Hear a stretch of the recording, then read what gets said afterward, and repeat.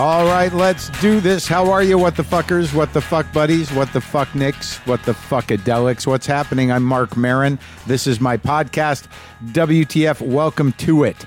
I just did a show up here in Bellingham, Washington. I'm recording this in my hotel room in Bellingham, Washington. Now, Rob Halford is here today. He's the front man of Judas Priest. He's regarded as one of the greatest metal singers of all time. He wrote a memoir in 2020 called Confess and followed it up last year with a second book, Biblical. And I talked to him. I did not know what to expect. Again, I could poke around and see him on other things, but I had no idea. And I don't know that Judas Priest played well, they didn't. I'll be honest with you. They were not one of my bands. I was not really a metal guy early on. And it's weird when you come to metal later. Now, the thing about Judas Priest is that they were pretty accessible. I mean, they had hits. I knew the hits. I knew the whole vibe, but I was not a metal kid. I guess, I don't know if my anger went in other places, or I didn't realize it was anger, or I was finding my release elsewhere, you know? I think Jewish kids are more prone to Jewish teenage boys are more prone to masturbating than metal. I'm sure they go hand in hand for some people, but I understand the music. I was happy to talk to Rob. And it was kind of exciting because I never know what to expect from anybody when I talk to him. But what a lovely guy that guy is. And what a smart guy and a humble guy. He's out there in Arizona living a life with his husband, sometimes in San Diego. It was great. Okay, look, you guys, do you want to know where I'm working? I'll be at Largo tonight, all right? I've got Sophie Buttle and Allie Mack with me. Next month, I'm in Boston at the TD Garden for Comics Come Home on Saturday, November 4th. Denver, Colorado, I'll be at the Comedy Works South for 4 shows, November 17th and 18th. And Los Angeles, I'm at Dynasty Typewriter on December 1st, 13th, and 28th. Also in LA, I'm at the Elysian on December 6th, 15th, and 22nd. And Largo again on December 12th and January 9th. Go to WTFpod.com/tour for tickets. And that's how it's going. New material's going pretty good. Bellingham was great. You know, it was part of a festival up here. And I want to tell you people, if you're the people I need to tell, that I do grown-up comedy. It's for adults. It's on you. It's your discretion whether you want to bring your children. I'm not Nate Bargatze. I love Nate Bargatze. I've watched his special, his newest one, twice. And I envy the cleanness of it. But it is not what I do. I'm not a family act. And it was just one of those things. I'm walking around Bellingham. I went and did a sound check at the Mount Baker Theater. And then I'm rushing to the one vegan place I walked into. You know what's interesting about eating vegan is that whatever town you go to, if you find a pretty good vegan place, you can eat there the entire time you're in town. And I used to run around and try to eat all the foods that the places had to offer, especially if, they are known for something. But now with vegan stuff, it's just give me a real vegan restaurant that's not garbage. So I went to this place, The Fat Beat. I went there twice because it was exactly the kind of food I made at home. Maybe a couple of different sauces. And their approach to beet kraut was a little different. But it was exactly what I like to eat. So I went there twice. I'd go there 3 times. I went to this other place, Old Town. What was it? Like the Old Town Diner, the Old Town Cafe this morning. Amazing tofu, oatmeal. It was good. Nonetheless, so I'm walking out of the theater after a sound check. People are seeing me in the street. They're like, "Hey, Mark Maron." I'm like, "What's up?" You know, that thing. And then some guy walks up to me and he's got his wife and 2 kids with him. And these are young kids. They got to be maybe 12 and maybe 9. And it's a whole family. And he's just thrilled. He's like, "Oh my God, we're so excited. We're going to see you." And I'm like, "Are you bringing all of them? Are you bringing those children?" I don't think I had that tone, but I was like, "Are they coming?" He's like, "Yeah, we're all coming." I'm like, "Well, I got to be honest with you, man. It's going to be kind of a rough ride, really. I don't know what to tell you, but it's going to be tricky." And then I actually said to the guy, I said, "I'll try to give you a heads up when something that might be difficult for them to process is about to be talked about. And I'm like, what the fuck am I doing? Like, I got 1,200 people in there, and I'm like worried about this grown-up who I don't know how would you know me? And I'm not criticizing him for this. I get it. I think sometimes parents of a certain ilk will bring kids places and really believe that it'll just go over their head. They won't be able to process it. But I don't think that way. So now I'm worried about the kids. And I actually made the offer to him that I would, I'll give you a heads up when you got to, hold their ears. I don't know what, but I just don't understand who would make a decision based on what, to bring the kids.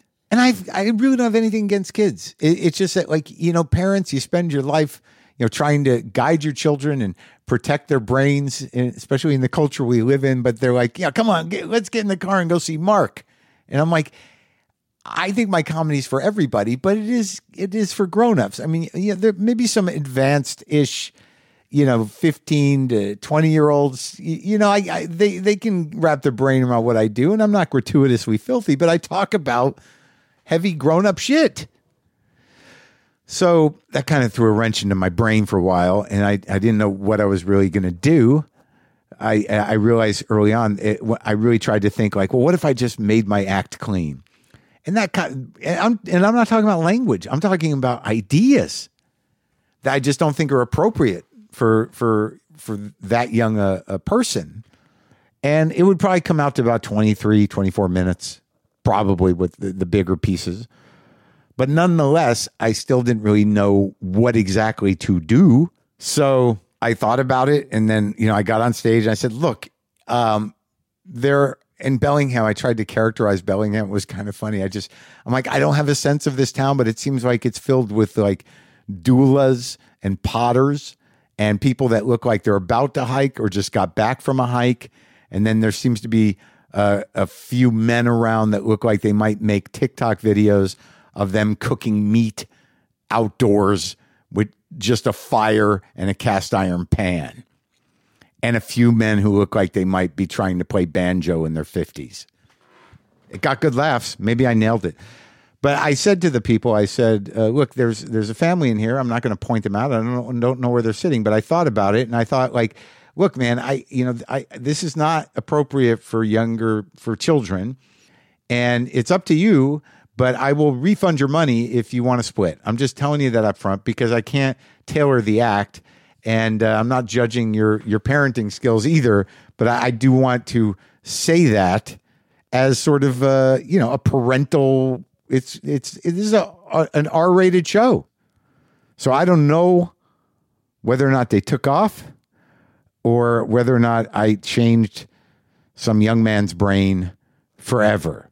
Because don't you remember the stuff that you saw that you weren't supposed to see when you were like 12? Does it ever go away?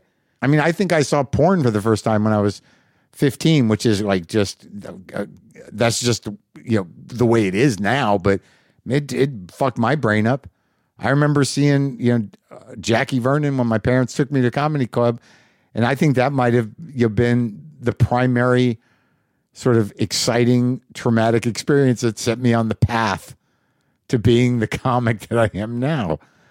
I don't know. I felt bad. I mean, I just don't know what they based it on. Is the only thing they saw me in Bad Guys? And they're like, we're going to go see the snake. I don't know how it landed or what happened, but I felt like I did. What would you call that? Due diligence or fair warning? Who knows? Maybe I'll hear from them. Maybe I'll hear from that kid in 10 years. Dude, Jake Fogelnest, his dad used to take him to the Boston Comedy Club in New York City when he was like 7. And that kid used to watch me when he was like 7. He turned out okay, but it was touch and go for a while. All right, look, thank you, Bellingham. It was a great food, great show, nice people. I enjoyed it. I'm looking forward to Portland next week. Rob Halford, I didn't know what to expect, but I knew he was one of the great heavy metal guys, but I also knew that he was gay and out, and that was a big deal. And I also knew that, they were on trial when a couple of kids killed themselves and their music was blamed. but I didn't know how he would be as a guy, and it was quite a lovely conversation. This is me talking to Rob Halford, the front man of Judas Priest. His books, Confess and Biblical, you can get them wherever you get books. Biblical comes out in paperback on November 7th. And this is me and Rob chatting it up.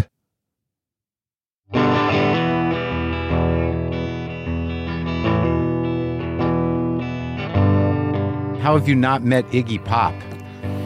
It's that thing where, you grow up in music and you suddenly form attachments to people that are not specifically about music. It's more about the character of a person. It's more about their personality. Yeah. And, of course, the world knows he's just a remarkable man on many levels. So he's just a guy like yourself. I'd love to meet this guy and just sit down and flap my lips and he likes to talk. Open my heart and, He's a sweet guy. I interviewed him years ago, and he's definitely not the character. That's it. Yeah. That's it. You see, there's this guy called Rob Halford, and there's this guy called the Metal God. Yeah. And I've always enjoyed that kind of separation in personalities because I think it can be quite useful. Yeah. My friend Alice Cooper is my neighbor in Phoenix. He's like the epitome of this idea. Yeah. You see this whatever this is on stage, and that's where your focus is, on the experience of a live show as well as the music. Yeah. And then you have all these wonderful things flipping around in your mind, like, what does he have for breakfast? That kind of crazy stuff. Yeah. And you realize, we're all the same. We're all the same. But that's what I love about entertainment, and that's what I love about show business. We need it. Humanity needs escape. Yeah. It's just a vital part of what makes the world go around. Sure. I wish that so much of it had not been applied to politics so effectively, but what are you going to do? But that's like, I've never been, I've spent most of my life trying to hold on to whatever sense of self I have, that the idea of, and I know I have different parts of me that live on stage, but to sort of commit to the full regalia of an elevated character. I mean, and clearly you write in both books that it does feel amazing, but was there a sense other than with drug and alcohol that you would become the metal god? It kind of wraps itself around you. You're not aware of this happening. Yeah. This moniker, this metal god thing, came about from this song on the British Steel album, Metal Gods. And I'm definitely not the kind of guy that wakes up one day and goes, today I'm going to be known henceforth from the metal god, all bow down and praise me. It was just popping up in interviews and conversations and this, that, and the other. I thought, this is pretty cool, It's nice to have this attachment. But then you see, you have to be aware of the seriousness of this kind of position. Yeah. Because some people, a lot of people, really commit themselves. Yeah. They really make this strong emotional commitment and connection to you. So when you bump into me pushing my trolley around fries or whatever, that can't be the metal god. Because there's this great manifestation that goes on about, is the guy on stage, is this how he dresses when he walks around the house and goes to the store, whatever. Right. So you have to be respectful. I think respect is the big thing in the relationship that we have with our fans, especially. Sure. Respect your fans, because God knows, without them, we wouldn't have what we're doing right now. Everybody needs a support system. Yeah. Whether it's a family, whether it's 1 million fans, whether it's a work friend, whether it's a school friend. Right.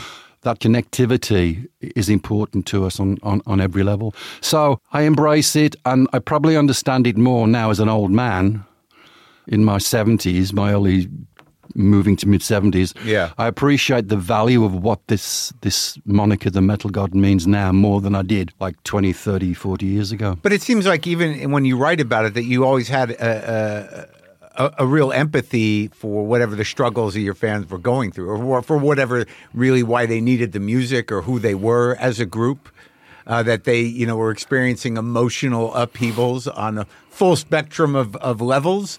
usually at the beginning, adolescent, angry, repressed, frustrated, troubled people.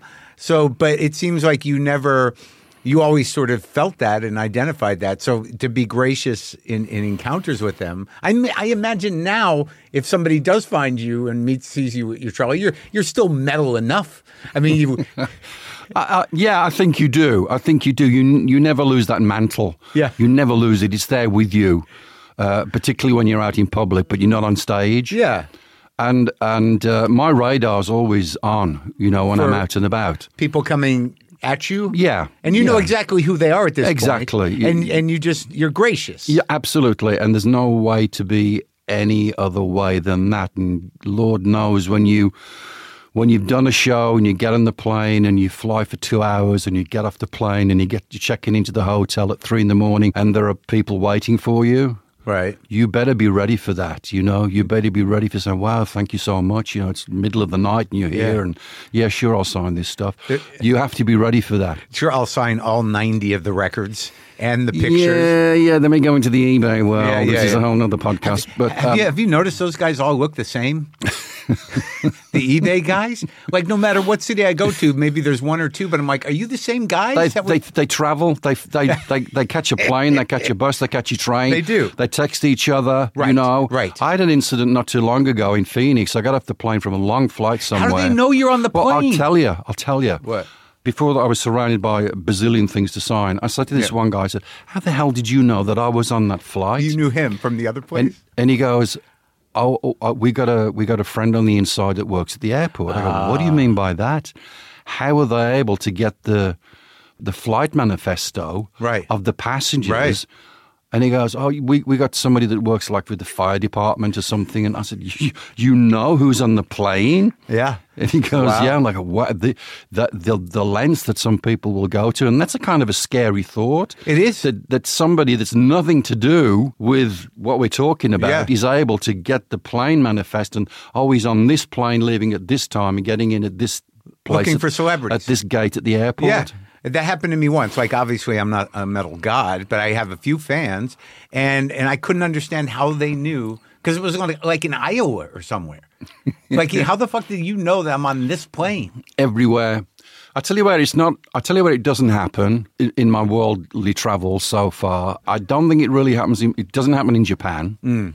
I don't know if you've ever been to Japan. No. It's a beautiful place, Mark. I want to go. You got to go. It's this incredible balance between the Western experience and their Eastern philosophy, who they are and where they came from. Yeah.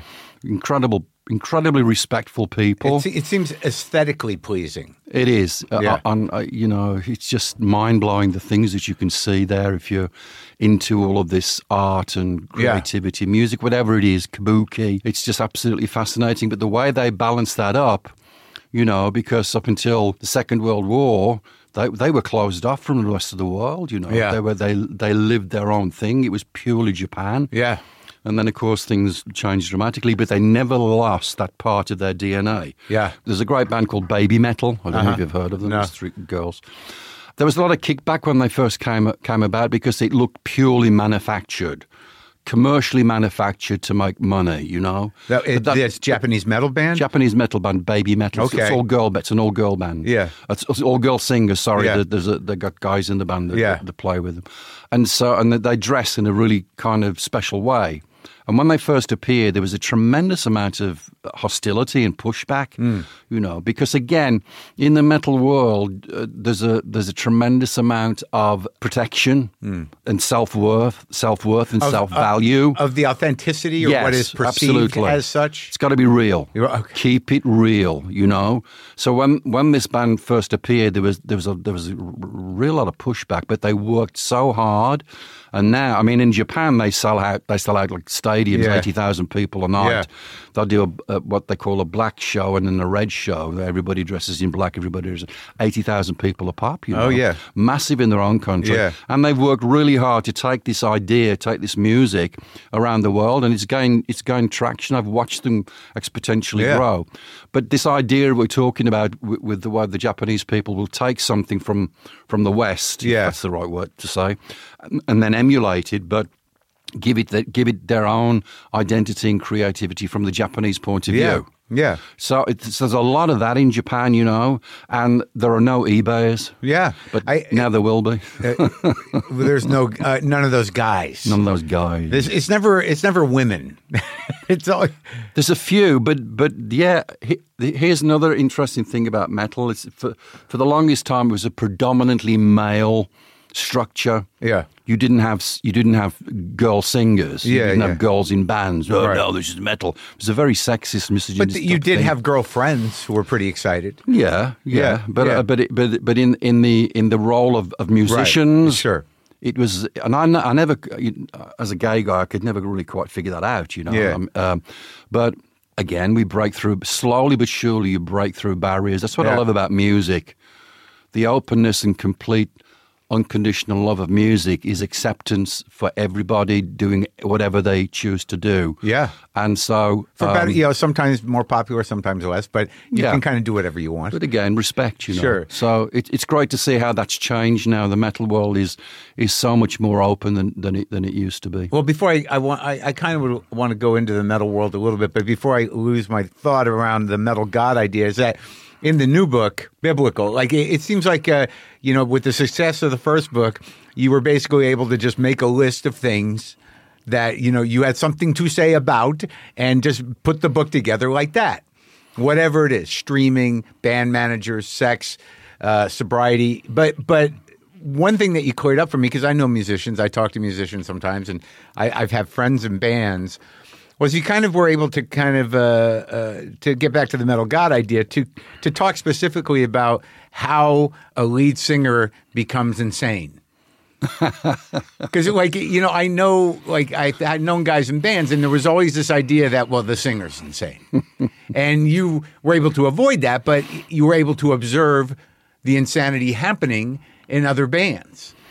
Rock, as I was driving here today to the Cat Ranch, I passed Forest Lawn, sure, where I had two beautiful memories of Ronnie James Dio's memorial and Lemmy's memorial service, and I'm trying to link that to in an abstract way that they were not lost through insanity; they were lost through totally different issues. But as far as thinking about those guys and the world that they lived in, the craziness of the rock and roll world, the insanity, the sex and drugs and rock and roll, part of what we have. Not so much the drugs now, because everybody gets off the bus and starts lifting weights. Yeah, I know, which is great. Is it? Yeah, I think it is. Yeah. Tell that to Jim Morrison. But the insanity, the way that you have to really get your mind in focus and to be able to sit back and think, what is actually going on here? Yeah. Why are my emotions in this place? Why do I have to reach for a drink now? Why do I have to take a drug now? Why is this peer pressure? But also the idea that some of them drift into an ego state of mind, elevated ego state of mind, where they are the band. And the limo has to be at 66 degrees. And if it's 67, I'm not getting in that limo. It's an easy trap to fall into. Because it just happens. You've got to be aware of it happening. I mean, of feeling those things. I don't know how you would do that. I'll tell you the thing about a lot of bands is that I was going to use Priest as a reference. Yeah. Guys even now have difficulty talking to other guys about their emotions and their feelings. Sure. It's just the way we're made up. And I come from a different place. I was born in 1951. But also British, so that doubles it. Yeah, you don't cry. Men don't cry. Right. Men bring home the wages and put them on the table and all that kind of stuff. And then stuff everything. Yeah. And stuff it all in and never let that out. Yeah. The anger and the frustration that so many men must have felt back then. But even now, it's a subject that this whole thing about men being open and men hurting and men having feelings. Yeah. It's vital that even in 2023 we push the message out that we have to talk about these things. But in bands, here's the thing: when Priest finishes a tour, that's it. We have literally no contact with each other. And it's you kind of use the word family, but it's almost like a dysfunctional family. Yeah, of course. Because you've got all these guys with different temperaments, different characteristics, just different personalities. Yeah. And this insanity thing, I wish there was somebody I could go and speak to, you know? Yeah, oh, right. And if you don't have that, but you're surrounded by yes people because they want their job, they want their wage packet every month. They're going to go yes to everything. Yeah. Yes, you're right. Yes, this, yes, that. Yeah, take a few more drinks. Yeah, have some more drugs. Yeah. You know, because they value what they've got going on in life. You know, they're not going to suddenly say, don't do this, don't do that. You're fired. You know, nobody wants to be fired. Sure. So this over-believing in yourself and inflating who you are, it's a deadly trap, you know. And you can't be self-aware about it. It's one of those weird things because I think everybody has that blind spot of ego where they don't have a complete reflection of who they are. They don't have the humility enough to see themselves clearly. So I imagine when you have 20,000 people, you know, chanting your name, how would you not tip over into some sort of strange kind of position? It's very easy to fall into the "don't you know who I am" syndrome, right? You know, right. But I tell you, this is also part of my own kind of dysfunctional life as it was then. Not so much now because I've been clean and sober for 36 years, but. You play to all those people. You pour your heart out. You're letting out all this pain and angst in your voice and your performance. I'm just talking about me. I'm not talking about the rest of the band. I'm just using this as an idea. You've got all that, right? You come off stage. You do your food. You do your chit chat, whatever. Where are we going tomorrow? Blah blah blah. You go back to your hotel room. You close the door. Yeah, it's you. It's you, man. It's you. Yeah. Look at yourself in the bathroom mirror. Yeah. It's just you, dude. Sitting there eating a candy bar from the mini bar, maybe 3 candy bars, jerking off. Yeah. Did you read my jerking off story? Yeah. That was pretty funny, wasn't it? It was. I felt bad for you. Finagled away to watch like 10 seconds of a porno on those boxes that I used to have on the TVs. Yeah, pre-computer. Pre getting your porn on your phone. You really had to bend your brain a bit. But no, the humility of that is interesting, especially because I've been sober a long time too, you know, and when you do get off stage and you're still feeling that amp, you know, that you're jacked up and you've sort of burned through the possibility of hooking up with somebody or whatever. And then you get back to your hotel room and it's just, you know, candy and jerking off. And at some point you just got to be like, I'm winning. This is good. I deserve this. Yes. Well, do you think that for all those years, one of the things that kept your ego in check, because in the writing, it seems like it, even in the midst of it, and even looking back on your behavior, your drug problems, or whatever, that this sort of being closeted, and then on top of that, you know, self-medicating, that there was a type of a shame that kind of grounded you in your personal life that probably saved you in some ways from your ego getting too far away from you. Yeah, I think my background as from where I come from in the West Midlands, called the Black Country, it goes back to the Victorian age where it was all coal mining and steel, and you know the country was covered in black soot and so toxic. Yeah. I talk about in Confess, you know, walking to school past a metal steelworks and the toxic fumes and everything was blowing into people's gardens and homes. Yeah. But the roots of who I am are from my family, and this business of this being from the West Midlands and being from the Black Country and being a yam-yam, as we call ourselves, a yam-yam. What does that stand for? It's kind of a nickname for the personalities of the West Midlands and the Black Country. Yeah. You don't put yourself on a pedestal. It doesn't matter who you are. Doesn't matter what kind of house you live in. Doesn't matter how much money you got in the bank. You don't do that. We're all the same. We're all people on the same level, regardless of our material wealth, whatever it is, you know. So is that level, though, that sounds sort of pleasant and almost utopian, but is the level that we're all on shit? I think that helps, I figured that out later on in life, We're all swimming through shit and trying not to drown.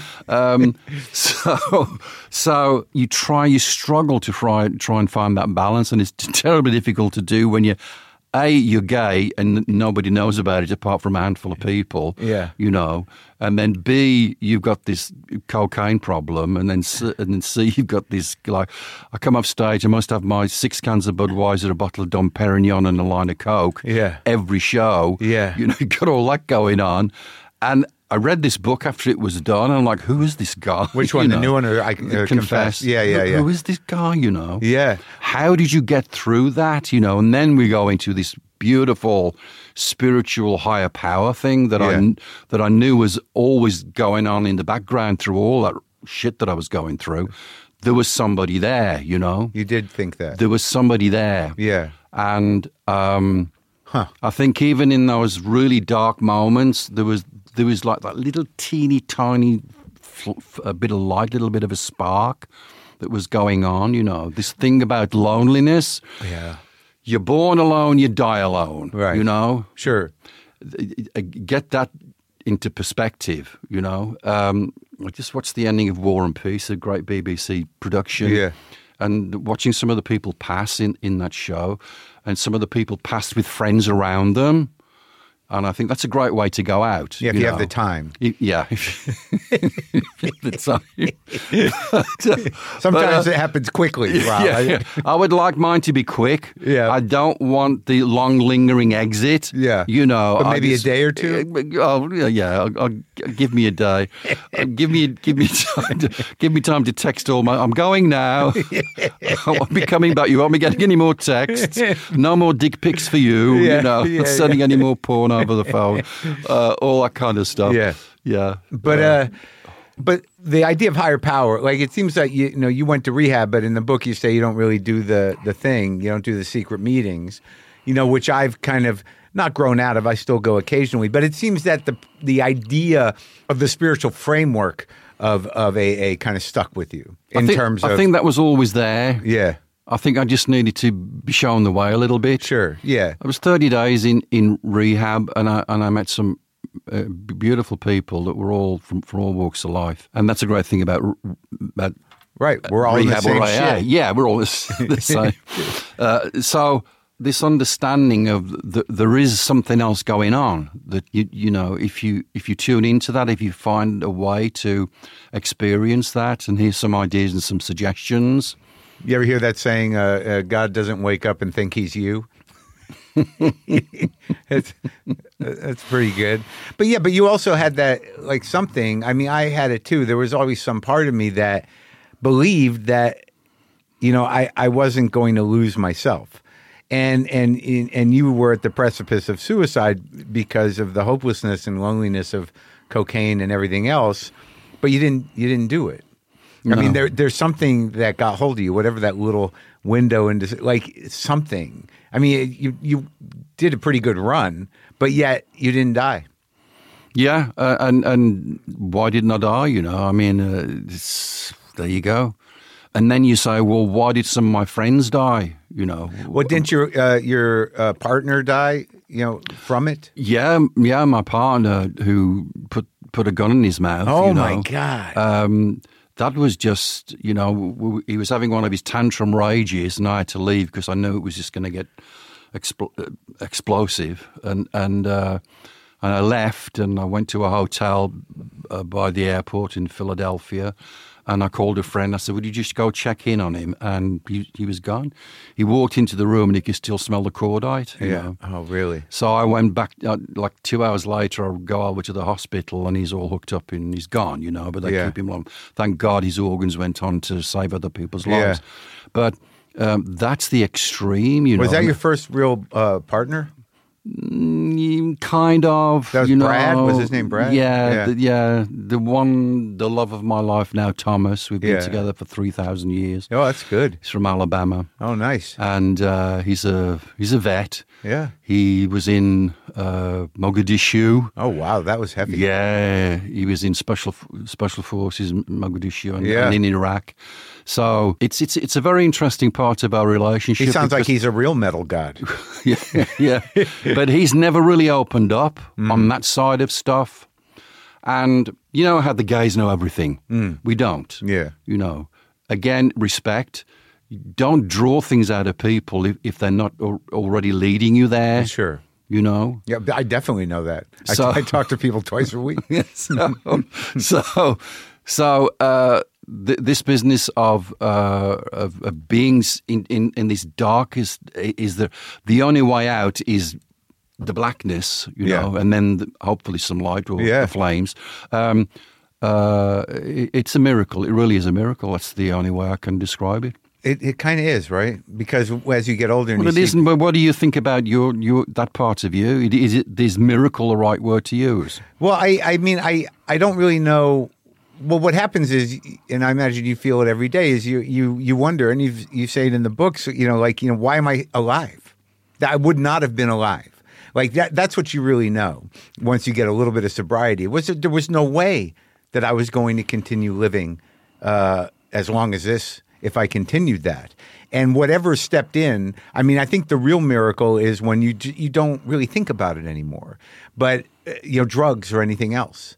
But the miracle, it was a miracle, and I do think there is some will involved. But the fact is that when you get the real understanding that you can't do it anymore, and you know that in your heart, that's kind of a miracle. You're sick of being sick. Yeah. You're sick of feeling sick. Yeah, and also just that when you get that idea that, well, in the racket they call it the powerlessness, that you can't. The only thing you need to know that is if you take a drink, you're fucked, and you have no protection against the next one. Really, I guess it's a miracle. I feel all right.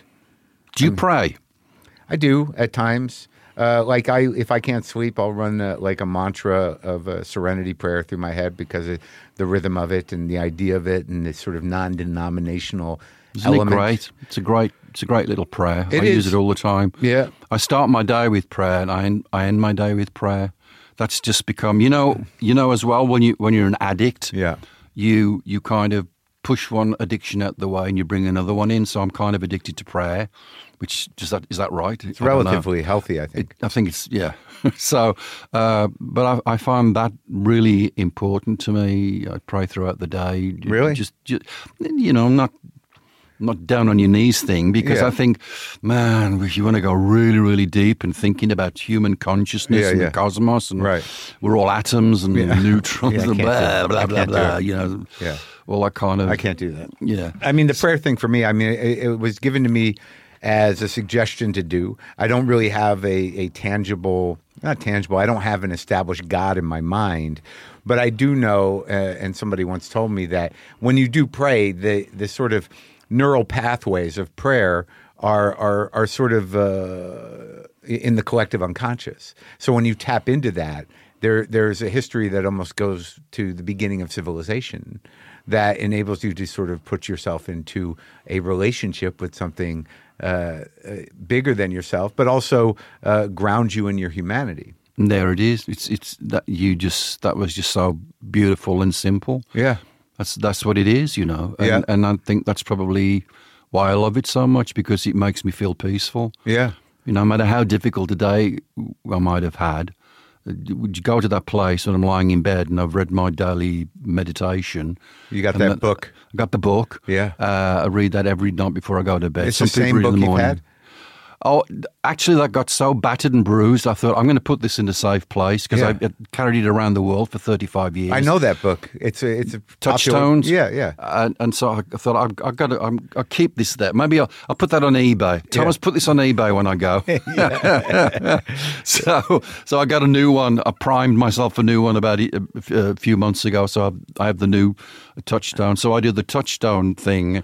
And then, God, my prayers are getting long. It's like almost 15 minutes of praying. And do you conceive of a God?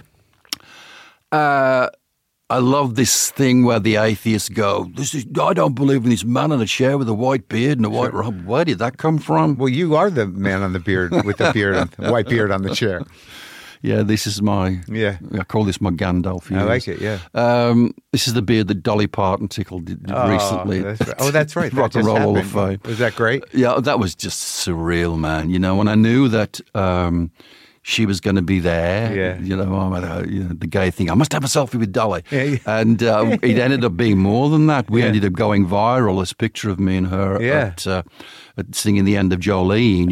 It just goes around the world. And then, like 3 weeks later, I get a note from Dolly, would you sing with me on my new album? And what is going on? Yeah, there's a song called Bygones, and it's a beautiful song. It's about letting bygones be bygones. There's that phrase. Sure. And when you think about what that means, because she's a beautiful person on every level. She's just this bright light of love. Yeah. And you read the words, because she's been through a struggle. Yeah. All this business about the log cabin and the bare feet, it's real, man. Yeah. So country music is a struggle. I saw a T-shirt the other day, music is the best magic. Yeah. Or music is the greatest magic. Yeah. Which it is. No, totally. What is this stuff that floats through the air, through the radio? Well, I was listening to the songs that I went to when I was in high school, your songs from Judas Priest, and and they just drop into the groove in your brain right away, right at the opening. There are the drums, and you're like, I know this song.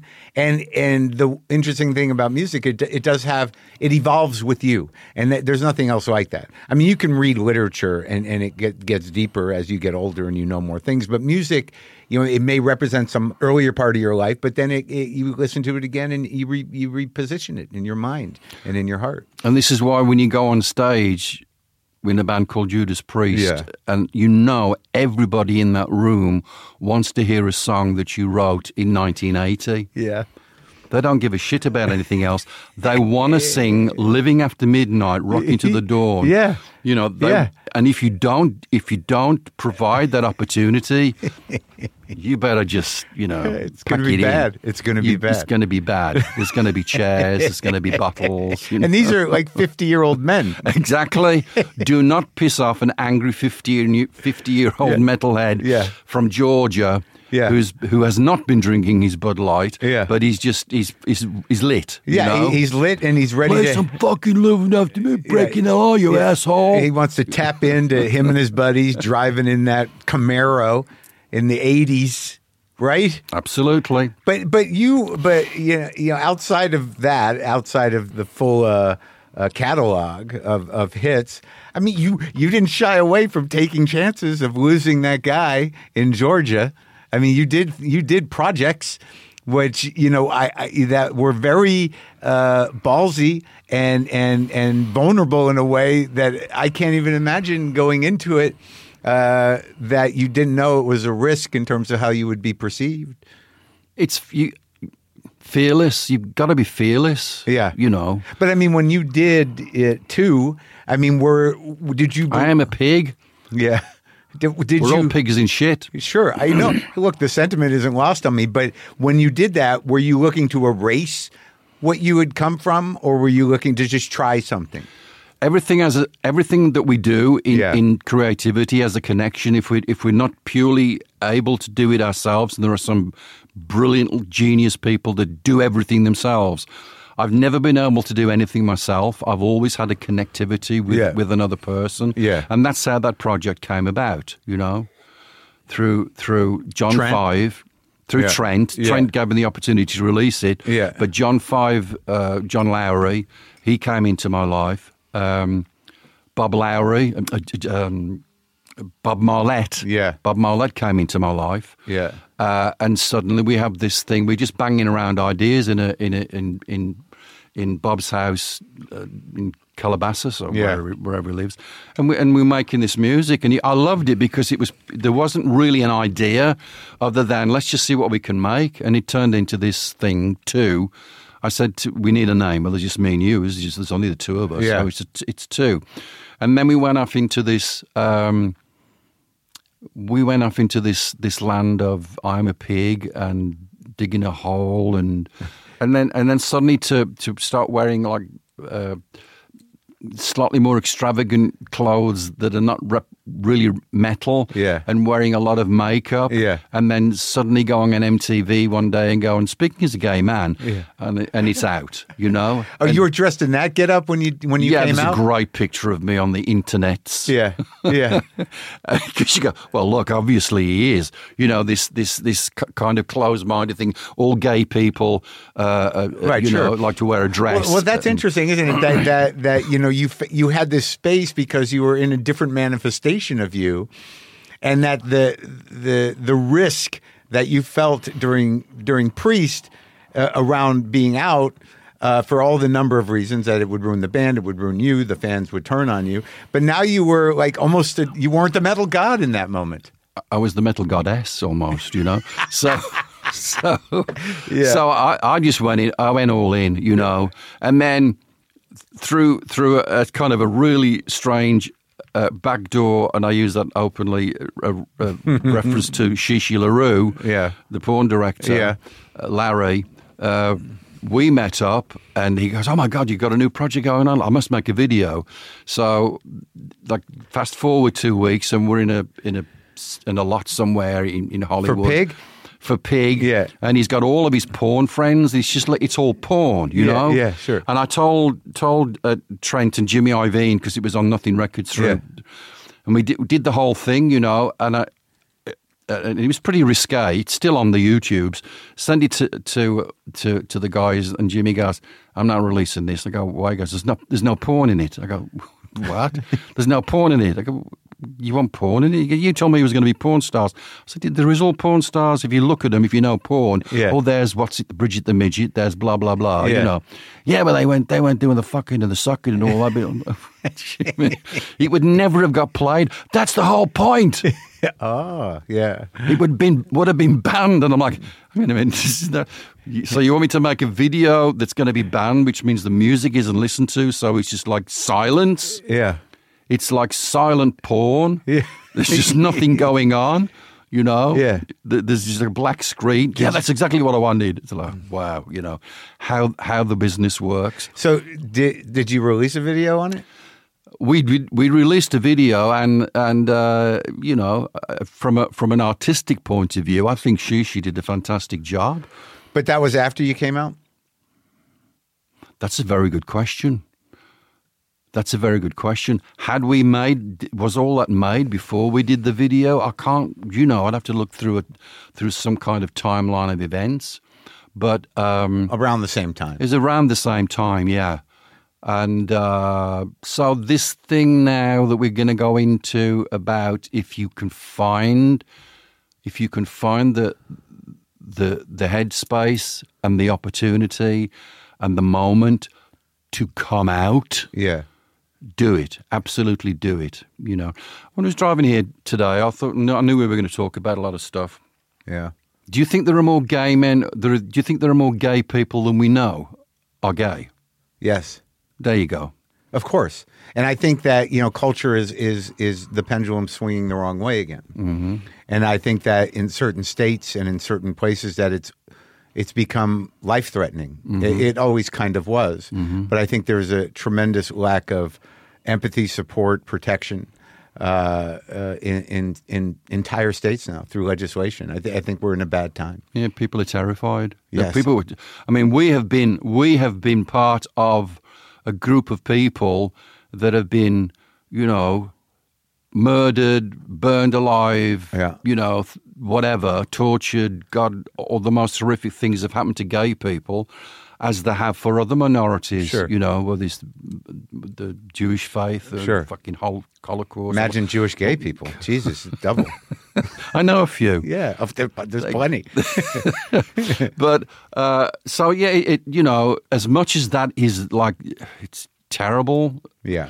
It's been terrible since day one. Is there going to, when is there going to be an end to it? I don't think there'll ever be an end to it while we have the attacks going on, the extremist attacks for political reasons or for bigotry or for, you can't get rid of bigots. You can't get rid of that kind of mentality of people.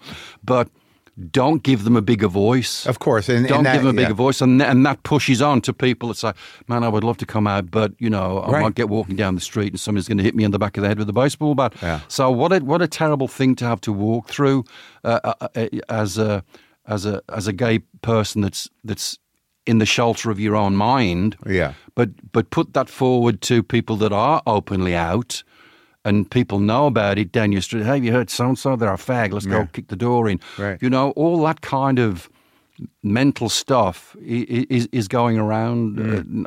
But even when you come out, I mean, I get it all the time.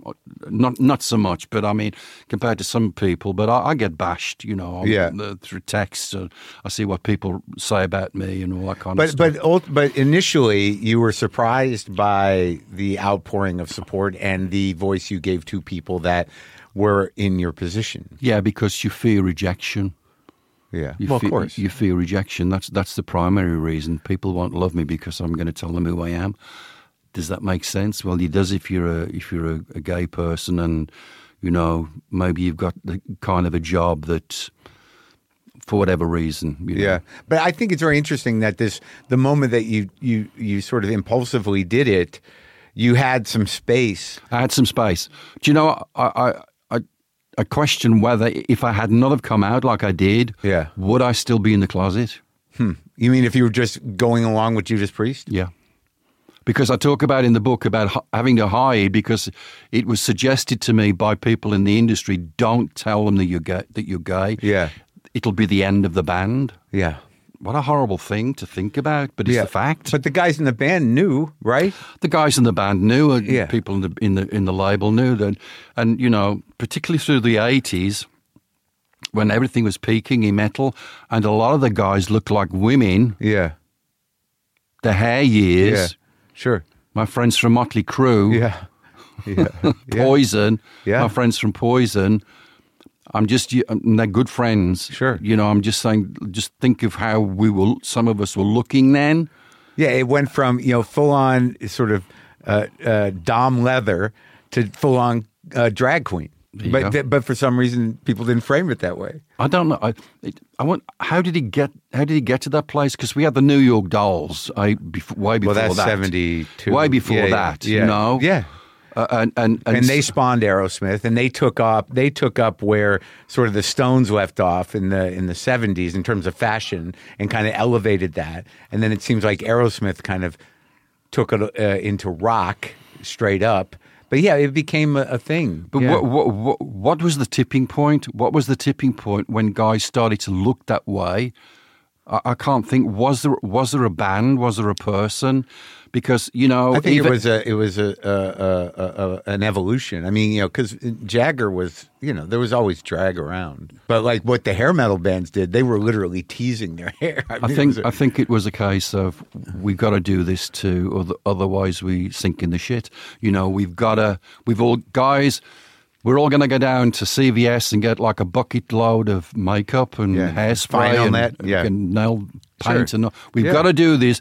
If we don't look like this, it's the end. And that's was the dark side of the business, You had to really follow my leader. Yeah. If we look, they're top of the charts. We've got to look that way. We've got to sound that way. And it's not that far removed now to some extent, particularly in popular music, Yeah. Were you surprised, though, with some of the lyrics and the outfits that people didn't know? Well, I mean, as far as, opinions and ideas about the attitudes of, didn't you see the elephant was in the room wearing a tutu? How come you didn't It wasn't a tutu, it was a leather military cap. How come he didn't understand that? What I did find amusing was that when when he became aware that this is a gay guy, well, yeah, look what he looked like. What do you mean? Yeah, he got the whips and the chains, and what does that mean? Yeah, well, you're obviously gay. So there's a guy here in a metal band, and he wears a biker's cap, and he's got on stage with a studded belt, and he's got a whip and some handcuffs, and he's wearing all this leather stuff, and so he's gay. Yeah. Everybody that dresses that way is a gay. Marlon Brando on the waterfront, you're a gay. You know. Well, but you know, at the time, like, who was that artist? What's his name from Sweden? Or you know, the guy who did the sort of very gay cartoons of sort of Tom of Finland. Finland. What a great pioneer. Right. Amazing but there are moments on stage where it looks like Tom of Finland created you. But here's the thing, though. Yeah. How can a straight person have that perception? No, I get it. Oh, yeah. Well, I mean, they might have come across Tom of Finland. Or who knows what's under the bed? Yeah, of course. So you know, he wasn't just a hustler and penthouse. Yeah. I just thought that was mildly amusing because he dressed like that. Yeah. This, you know, he's got to be a gay guy. But it is interesting that the thing we were talking about, that the shift in the sexuality in presentation with the hair metal bands was something so aggressively feminine that was seen still through very straight eyes of the fans as just being a natural kind of evolution of the music. That, you know, it was definitely, I mean, those guys were definitely in drag. I think the side that helped maybe bring some kind of balance is that the music was tough. Yeah. The music was tough. Right. And maybe it was because the girls liked the guys looking like girls, and the girlfriends of the girls that looked like the guys that looking like girls went along with it. Sure. Maybe, I don't know. I think it's just like it was just I don't know what the psychology of it all is. It's interesting. But can we talk about before, because I don't like my history or sense of metal. Like, I was a late comer. You know, I grew up in, you know, I graduated high school in 81. So it was around, but, you know, my bands were not specifically the metal bands. But who defined metal? I mean, because you're kind that's of a great question. Yeah, that's an encyclopedia of answers from whoever you ask that question to. But you talk about the metal community, and it is a metal community, and you know, throughout both books, you're like, you miss metal when you miss it, and so it represents a community. You know, who were, you know, what is the history? Some people suggest that there was this great band called Blue Cheer. Sure, I know them. Yeah. Summertime Blues. Yep. It was really a really heavy song. Yep. Some people suggest that the name heavy metal is from a Steppenwolf song. I think, isn't it from William Burroughs' book? Heavy Metal Thunder. William Burroughs as well. Mm-hmm. The actual name. But as far as the sound, this is the great debate, you know, because Sabbath, using Sabbath as a primary example, and I've always pushed at Sabbath. We're a heavy metal band, and my friend Tony would always go, no, we're like a rock band, we're a hard rock the hard band. rock, heavy metal. I said, no, you're heavy metal. No, I don't do that. So I will take that trophy that Judas Priest were the first ever definitive heavy metal band. Yeah, that's what I think. So that's a big thing to say, you know, because when this podcast comes out and they go, Halford says the Priest of the definitive heavy metal band, I stand by that statement for lots of reasons. Well, there was a drive to it that was different than Sabbath. And it's a drive that you use through a lot of the records that I think you'll kind of move through a lot of heavy metal bands. It's a definitive sound. It's a well honed, fine craft that came from these guys in the band that all had their own definition of what this heavy sound, this heavy experience should be, you know? Well, and also what you did with the Peter Green song. Green Man Alicia. Yeah, it's like, you know, it was almost like metal was always there waiting to be born somehow. A great lot of songs can take that interpretation and become bigger than the original idea. Yeah, because that riff is so big. It's huge, and you don't know it. Songs take on a life of their own that you have no input or influence in any way, shape, or form. Once it goes out into the public arena, this now belongs to us. Right. You may have written this song, but this now belongs to us, and we're going to tell you what this song is. Did you ever meet Peter? I didn't know I would have loved to have met him because the guy was a genius in terms of what he did with the guitar. You made him a couple bucks, I think. Ooh, probably some quite a few residuals. Sure. But Christine McVie, who passed recently, she's from Birmingham. Yeah. There's a lot of great music from Birmingham. Yeah. You know, Robert Plant. Yeah. Did you meet him? Yes, I met him before I was anybody. He used to hang out in a bar in Walsall. Oh, he did? And he'd be propping up the bar with his golden locks. And I'd just stare at him. Stare at him. Did you like them as a band? Oh, yeah, they were a big influence for me. Yeah. My early influences were Sabbath, because they were the local guys. We've known each other forever. And they were really? They were making this metal So music. you were friends with all of them? Yes. Yeah. Still are now. Yeah. And, how's Ozzy doing? Wow, that guy's just unbelievable, you know. Yeah. God, there's got to be a biopic on that guy. But I mean, he's lived his life in the media. Yeah. Right from when Sharon saved his life when he was at Le Parc in West Hollywood. And everything we know about him comes from that moment in the solo experience. Mm-hmm. But he did tremendous work in Sabbath. Yeah. You know, when you become this larger-than-life personality, sometimes people forget about your musical abilities, the great things that you've done, the great monumental moments that you've had with music. And I think a lot of that gets lost on Ozzy because he's the guy that bit the head of a fucking bat. That's, you know, okay, that might lead you through a door into a maze of 100 other, you know, songs and albums and so forth. But for him to have gone through what he's gone through recently, and for him to still have this great metal perseverance, this metal determination, how we view it in the metal community, that he's never giving up, he's never giving in. You know, it's that no surrender thing, like Glenn Tipton, our guitar player, is Parkinson's, is just beating him up but he will not quit. You know. Yeah.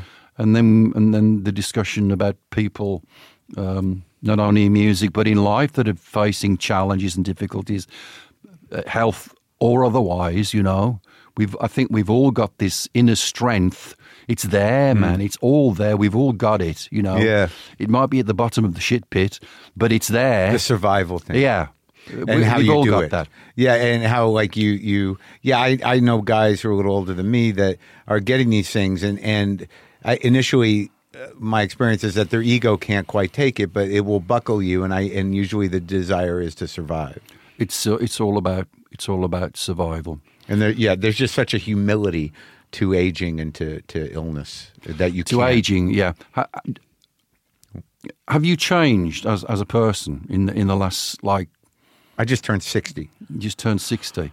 But do you kind of feel differently than like when you 20 or something?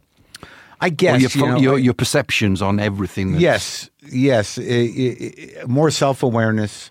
You know, more tolerance. More being able to stop myself from, you know, anger, or from, you know, being more empathetic. This show has taught me a lot in terms of talking to people and getting out of myself and connecting with the pain of somebody else. So a lot of that stuff has evolved. I'm still pretty neurotic, and I still, you know, suffer from catastrophic thinking almost constantly. But in terms of behavior and just the humbling of the physical machine, sure, a little bit. And do you love yourself as a person? There are moments. I think that there's still a lot of weird self-flagellation that goes on for this or that. It's just my brain's wired for it. A certain amount of, like, you know, I'm an asshole, or I'm this, or I'm that. But I don't see evidence of it as much as I used to. So I know it's a phantom limb, but I haven't been able to completely, you know, get it under wraps. When you create stuff, because I'm a perfectionist, I'm never happy with what I've done. Yeah. Like, we've just made this new album that's coming out soon. Yeah. And I listen to it, and I sometimes have to turn it off because I don't think I'm good enough. Yeah. I don't think my role as a singer as a lyricist, it's not good enough. Yeah. You know, that torture. Yeah. There's another word for it. Yeah. Why am I still doing that, you know? Yeah, I don't know. Or the compare and despair business. Yeah, why? I mean, why? Because everybody else is going, it's great, but why? And I love these people that say these things to me. It's fucking great, man. It's a great take. Yeah. These are some of the best lyrics you've written. You know. Yeah. Fuck you. What do you know? What do you know? Yeah. You know. Yeah.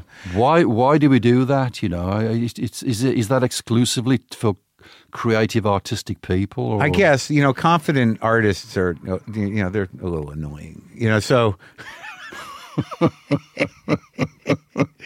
you know, the secret language of self-flagellation, shame, and never feeling good enough, you know, that's our territory. I don't know, you know, with me, because I do stand-up and, you know, it is sort of a very personal and it evolves. And, you know, once the bits, like, I don't beat myself up as much. Sometimes I wonder why I say certain things. Sometimes I wonder why I think the audience needs to hear about things. I'm very personal, but I'm not I get a little perfectionist, but I can let it go a little bit sometimes. You know, I'm not, you know, I think music's a little different because you can just keep taking, and, you know, there's no end to how many times you can try something and eventually you don't even know anymore. You know, with comedy, you know, you're kind of, you know, once you put it on record, you put it on the special, that's it, and then it goes away. You know, and can you let that go? Yeah, I can. You've got to be able to do that. This let it go, this Disney thing. What I have a hard time with is comparing myself to others. You know, accepting my own work, I've gotten better at that. But thinking that, you know, why the fuck is that guy got, you know, yeah. Why is he selling out Madison Square Garden? Square Garden, and I'm at like Chico's in Pennsylvania. It's under the pizza store, and there's 3 people in the room. Yeah. Well, I mean, but I've gotten better at that. I mean, and I think that I don't think as my friend Jim Gaffigan said, I don't think I ever touched the sun. You know, I was never in Rio at that rock show for 100,000 people. I never had the experience that you had. But I've grown to accept the fact that, like, hey, maybe what I do isn't for everybody. Yeah. That's why. Yeah. The light bulb went off. Exactly. Yeah, that's why. Yeah, and then I have to accept that, and that's where I'm at now. Thankfully, I'm getting it done before I die, but it's still a little late, right? It's always late. But so. But we were talking a little bit, and I think we should talk about it because, you know, in talking about comics, like I recently rewatched, you know, not knowing I was going to talk to you even, I recently rewatched Bill Hicks's bit about the case against Judas Priest. Do you know that bit? Have you seen him do it? It's on my notebook of notes. Yes, I haven't seen the bit yet. Really? But tell me what it is. Well, I mean, it's from years ago. Hicks has been dead a long time, you know, but it was a lot of the arguments that you made, which is like, you know, what kind of band would want their fans to die? Number one, right? Yes. Number two, like he just, you know, he talks about there. I think there's actually 2 bits. He talks about, look, if you're sitting around playing a record backwards, you're Satan. Yeah. It's because who put that idea in your head? Right. Satan. So, like, he was definitely, you know, really kind of fleshing out comedically in only his way, and he was a ballsy kind of a real kind of aggressive, misanthropic humanist. He was a great comic. You should check it out. But I remember when all that happened, and even reading the account of it in Confess. It's interesting because of the culture we live in now and because of religious fanaticism and whatever other reasons. And also this is the age of the lawyer and that you were to this day not happy with the way it was settled. No, because now stepping back, because stepping back is a good thing to do. Yeah. Especially in something so violent. Yeah. It's like an atomic bomb going off in front of your face in a courtroom. You know, and you're literally hearing things what you just want to stand up and scream, but you can't because of court decorum and all that kind of stuff. It was almost like I'd be sitting there and I'd be looking around. I'm like, is this a fucking movie? Am I in a movie now? This isn't real. Surely to God, this isn't real. But it was real. Very real. And the ramifications of this suggestion that subliminal messages are real and subliminal messages can influence a person to do something. It's just, and to have a judge find for the prosecution, just think about that, Just think about how far that could go. Right. The argument about using, did this really happen in movie theaters? They would insert 2 frames of popcorn into the movie, say, I need some popcorn now. But that's not subliminal, that's real. You actually really saw something physically manifest itself in front of you. How do you do that with music? This suggestion that do it, which wasn't even a thing, it was just the way I was singing and the way because I did it in the courtroom. I sang the phrase and the way that it if you want to bring Satan onto the stand, he definitely said do it. It wasn't, it was just a complete fluke. It was a fluke. Yeah. So to use that as your case to potentially destroy this band and to potentially put a radio station. Every radio station in America would have to run a disclaimer before they played every song. Before we play this song, we would like to say that if you hear a subliminal message, we are not liable to the guy that speaks 1 million words in 10 seconds. Got to do that every time you play a song. The insanity of the whole end game was just didn't people really think this through? Because a lot of people don't think things through. I always think things through. I can be impulsive and spontaneous, but but at the same time, I know what the end is. I know what the end is. I know what I'm aiming for. They didn't seem to have a game plan. They didn't seem to have an end in sight. What it was shifting the blame off the parents. Yes, and they wanted some sort of justice, but couldn't take responsibility for their part of how they brought these poor kids up. Whipping post. Yeah. And I have every empathy for what those family members and parents and friends went through. I have every empathy for their suffering that they went through. But more importantly, the loss of these 2 beautiful boys who were hardcore metal fans. They loved metal.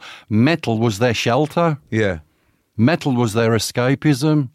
Metal was getting out of the dysfunctional screaming and yelling and punching and throwing environment. Yeah. And I'm going to go into this beautiful world of metal and I'm going to get lost and enjoy and forget all the shit and all this business. Process the feelings with the music. And then this terrible thing happens, which has absolutely no relativity to music whatsoever. It was a state of mind. It was a dare. It was a kids playing around, whatever you want to talk about, that horrible moment when the trigger was pulled. The trigger was pulled, and then these guys were in a courtroom in Reno, Nevada, fighting for their life. Yeah. Beyond us, the industry was fighting for its life.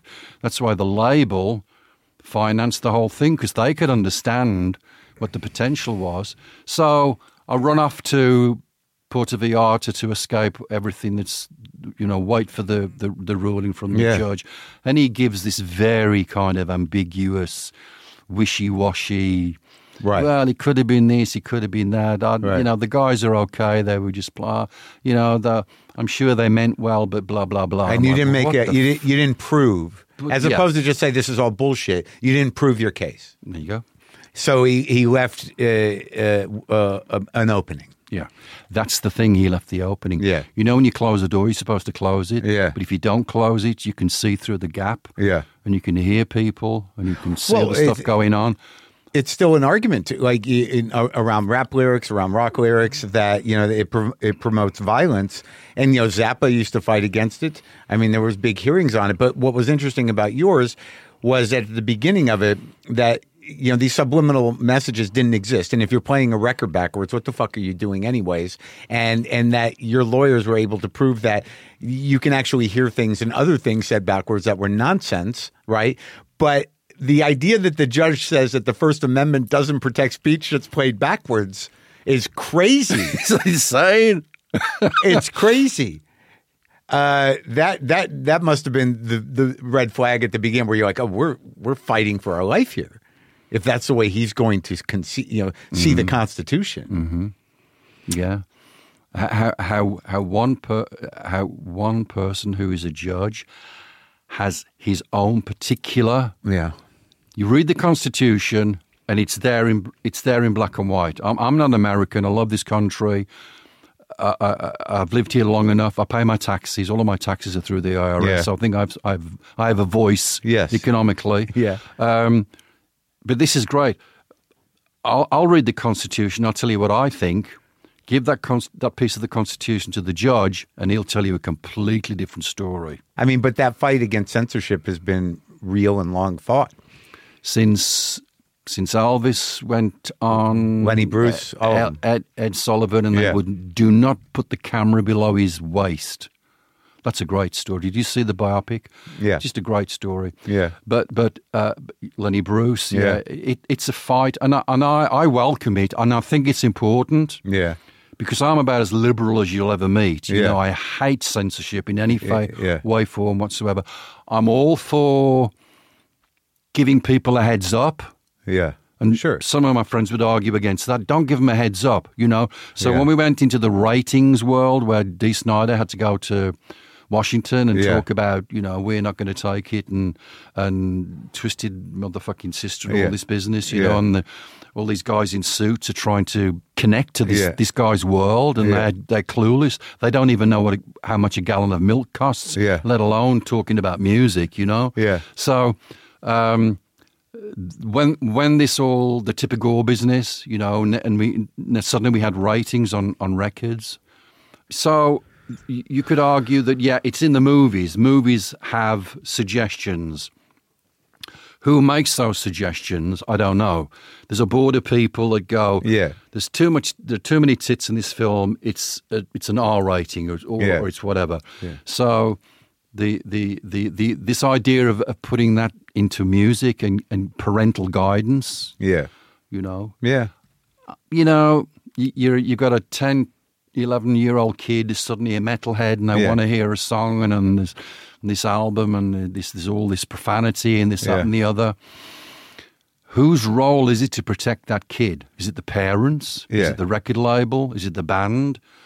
Who's in the game? Who's on the pitch here now? Who's refereeing this whole thing? Right. You know? Yeah. We can give you an idea. We can give you a suggestion. We can put on this Judas Priest album, PG rated or whatever it is. I don't know what the hell it's called, you know. So that was a very interesting experience and exercise to watch this, because I was in the country when all those hearings were going on, and I knew the heart and soul of it was politics. Of course, mobilizing religious fanatics. That's all it was. Yeah. It was votes. Yeah. It was all about votes. Yeah. You know, and to blaspheme music at that level, to pour fire onto it and set it alight just for your political agenda, just so you could get the votes. Yeah. You know? Yeah. That's how I mean, there's a clip of Zappa in like 86, you know, around censorship, saying that what this country is headed towards is a Christian theocracy. And it was on Crossfire, and Robert Novak was like, "What are you talking about?" And he was right. He's absolutely right. I mean, you know, taking the books out of schools, taking the books out of libraries in 2023. And you know, I was born in 1951, and you know, the World War II had just ended, and a lot of my country was still flattened and rebuilding. Yeah. And before that, there was this guy that would burn all the books that he didn't like, and this guy would burn all the art that he didn't like, and this guy would burn all the Jews that he didn't like because he didn't fucking like Jewish people. Yeah. How far are we removed from that to now? It's not that far. Not that far. Not even 100 years. No. Yeah. So. After all, but I for some reason I want to come back. You were very close with Ronnie James Dio, right? Yes, we were friends. I wouldn't say I was as close to him as some people, but we had a friendship based on a mutual respect for each other's work. And he came after you, though, right? In terms of metal. About the same time. Oh, yeah? He's got a great life story. Great life story from when he started. And Lemmy, was it a little after you? Or? Lemmy, Motorhead, that Lemmy was part of what was called the new wave of British heavy metal. Okay, yeah. And so that music from both of those guys, Ronnie in particular, because he's a fellow singer, and he still is a tremendous inspiration. I still listen to Ronnie before I go on stage, just as you work yourself up. Rainbow Ronnie or Ronnie? Ronnie. Yeah. You're going from a room with 4 or 5 people on stage and there's 20,000 people waiting. You better be ready. Yeah. You better be on. Yeah. Yeah. What do you do before you walk out? Do you just walk out from your dressing room? Oddly, because I work in small theaters and comedy clubs, I listen to the kind of volume of the audience chatter, and I can sort of tell how much they've had to drink. Yeah. Yeah, so like I kind of gauge that and kind of mentally sort of prepare how I'm going to approach this, because I like to sort of be pretty vulnerable pretty quickly. I'm not there to blow them out of the water, but I kind of listen to the audience. I watch my opening act, and I decide what my approach is going to be for the first 10 minutes to get to where I want to go. So that's what I do.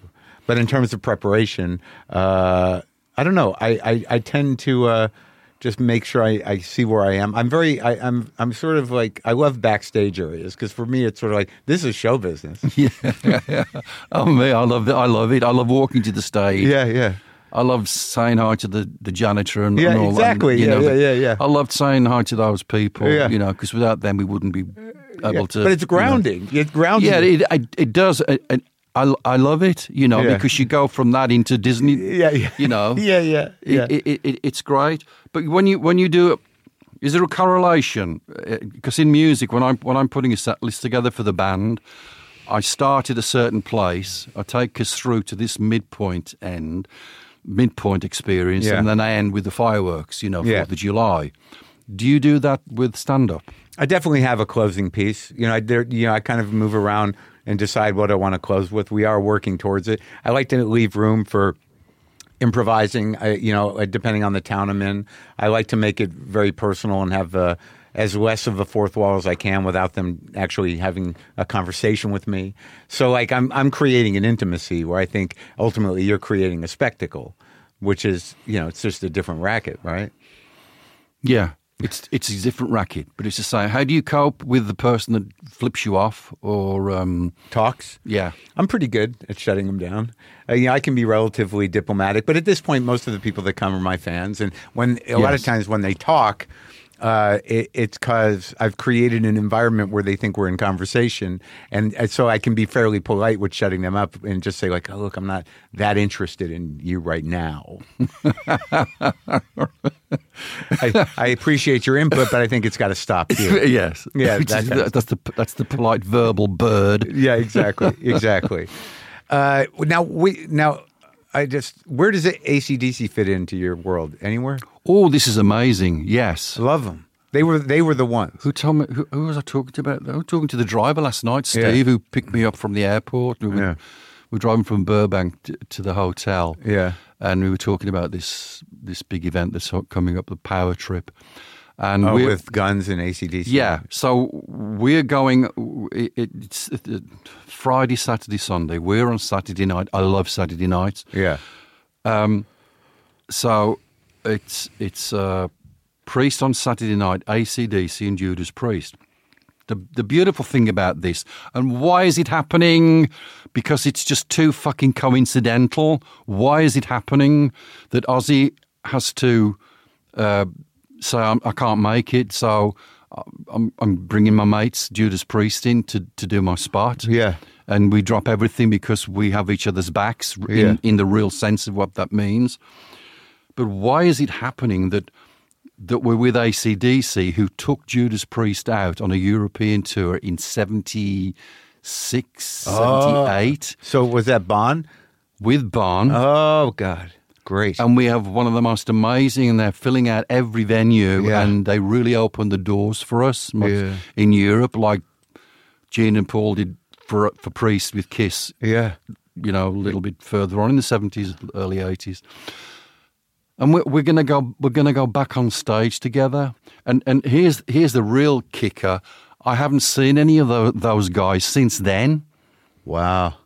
We haven't seen each other since then. I haven't seen Angus since 1978. That's crazy. I can't think of a moment when we've been in a truck stop or an airport or whatever. Yeah.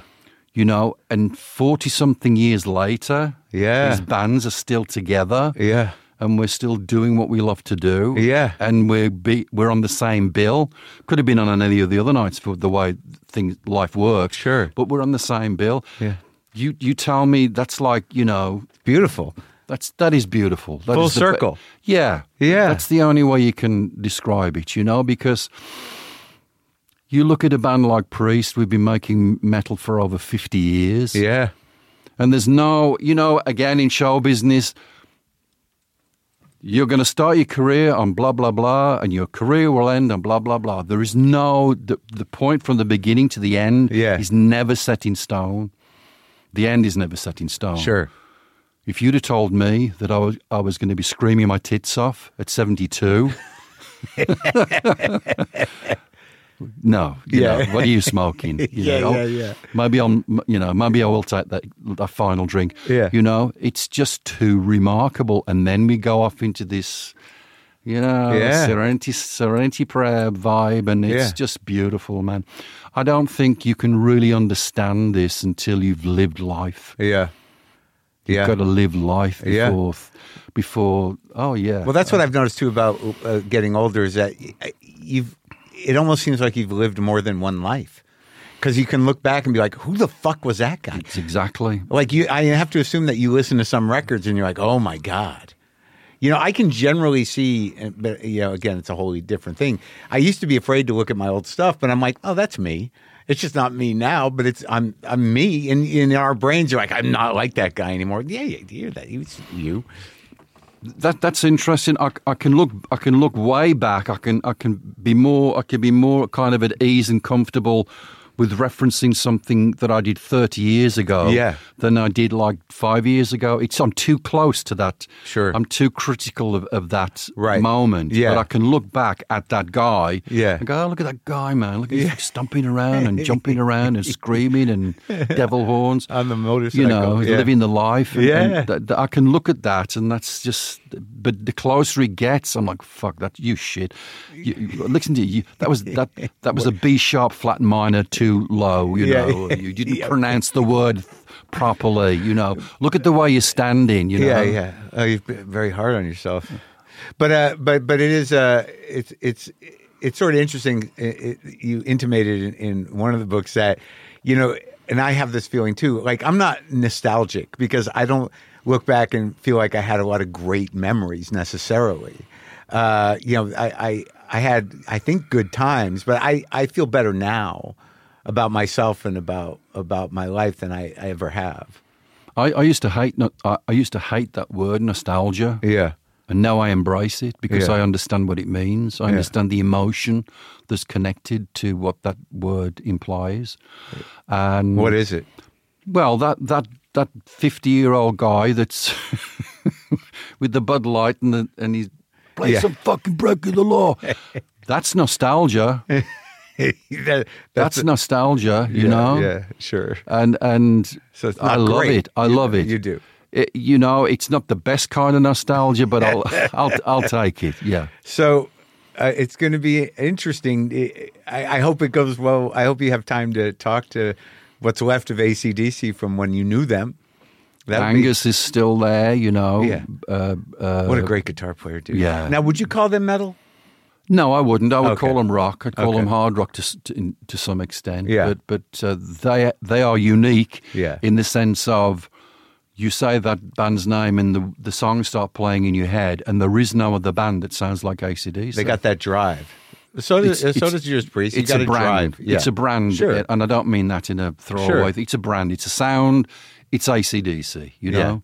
And Angus never messed with that. He never went off into different opportunities. No. He was happy with what he's got, you know, and I love that.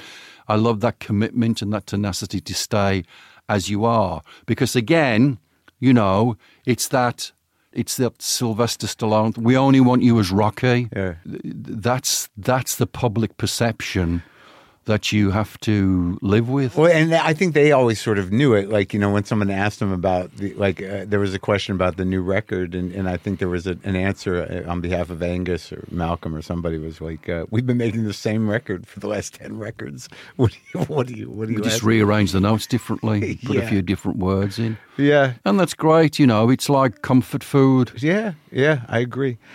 Well, have fun at that thing. Thank you. And it was good talking to you. I'll be back. Okay. I'll be back. Yes.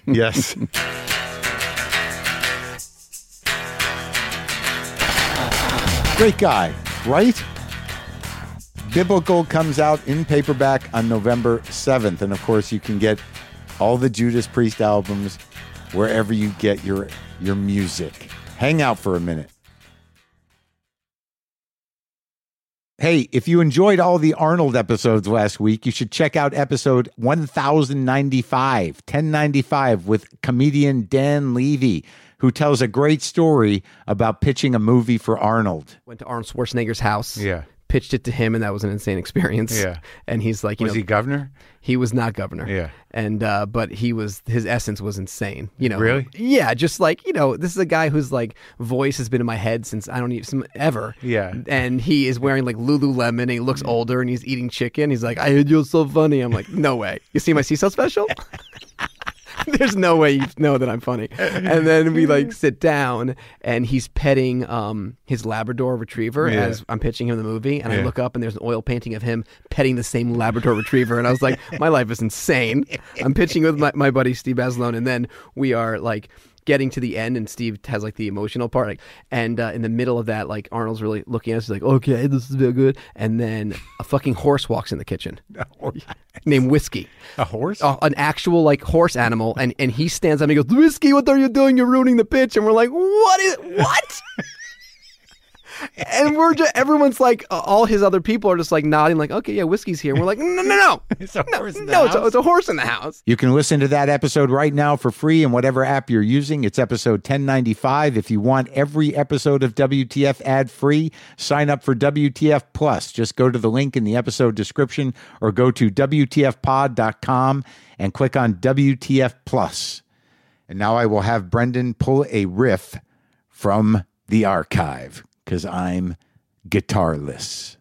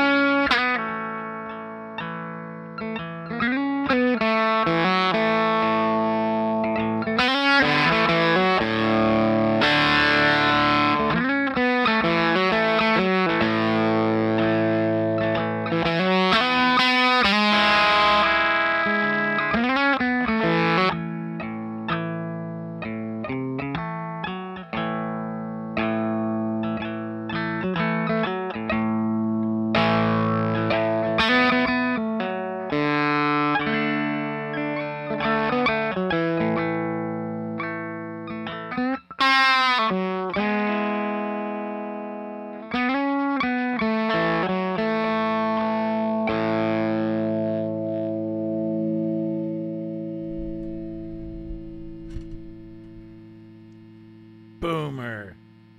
Monkey. La Fonda. Live.